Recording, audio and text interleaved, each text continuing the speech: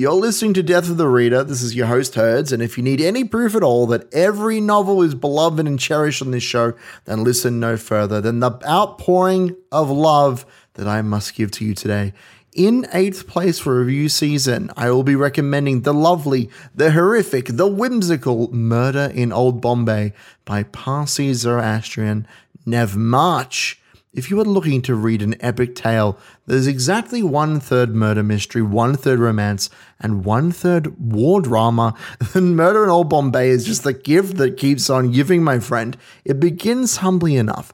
Two women of the Framji family, one girl named Pilu, youngest daughter, and another named Bacha, who was betrothed to adult son of the Framjis, fall from a large tower in one of the busiest streets of Bombay. Foul play is immediately suspected, as many eyewitnesses describe one girl, Bacha, falling not only much earlier than the other, but with much less distance from the tower than her compatriot.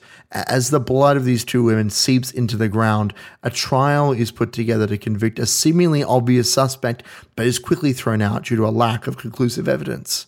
Enter one James Agnihotri, a half English, half Indian cavalryman, all man, beset on all sides by judgment and ridicule.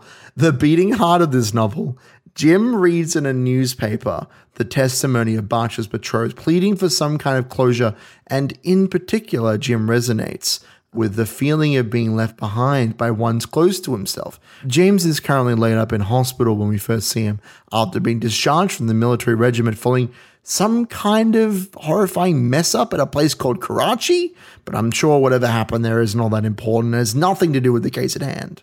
From this point, what follows is a story about a family, the Framjis to be specific.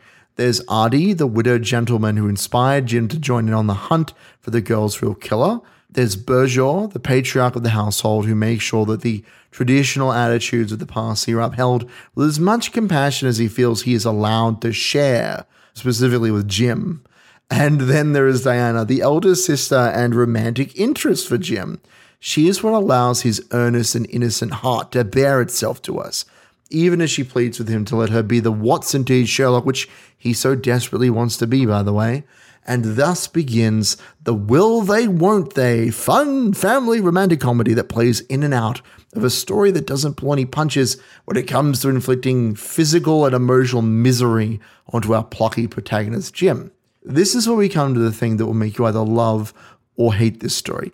James Agnihotri is too pure for this world. That's the simplest way I can put it. In the early pages of the novel, he is handed a present of Sir Arthur Conan Doyle's The Sign of the Four, to his delight. And throughout the story, we learn piece by piece of his boxing training, his penchant for disguises, the way that he is able to solve seemingly impossible obstacles through the use of the contacts that he forms and rekindles throughout the journey that he heads out on.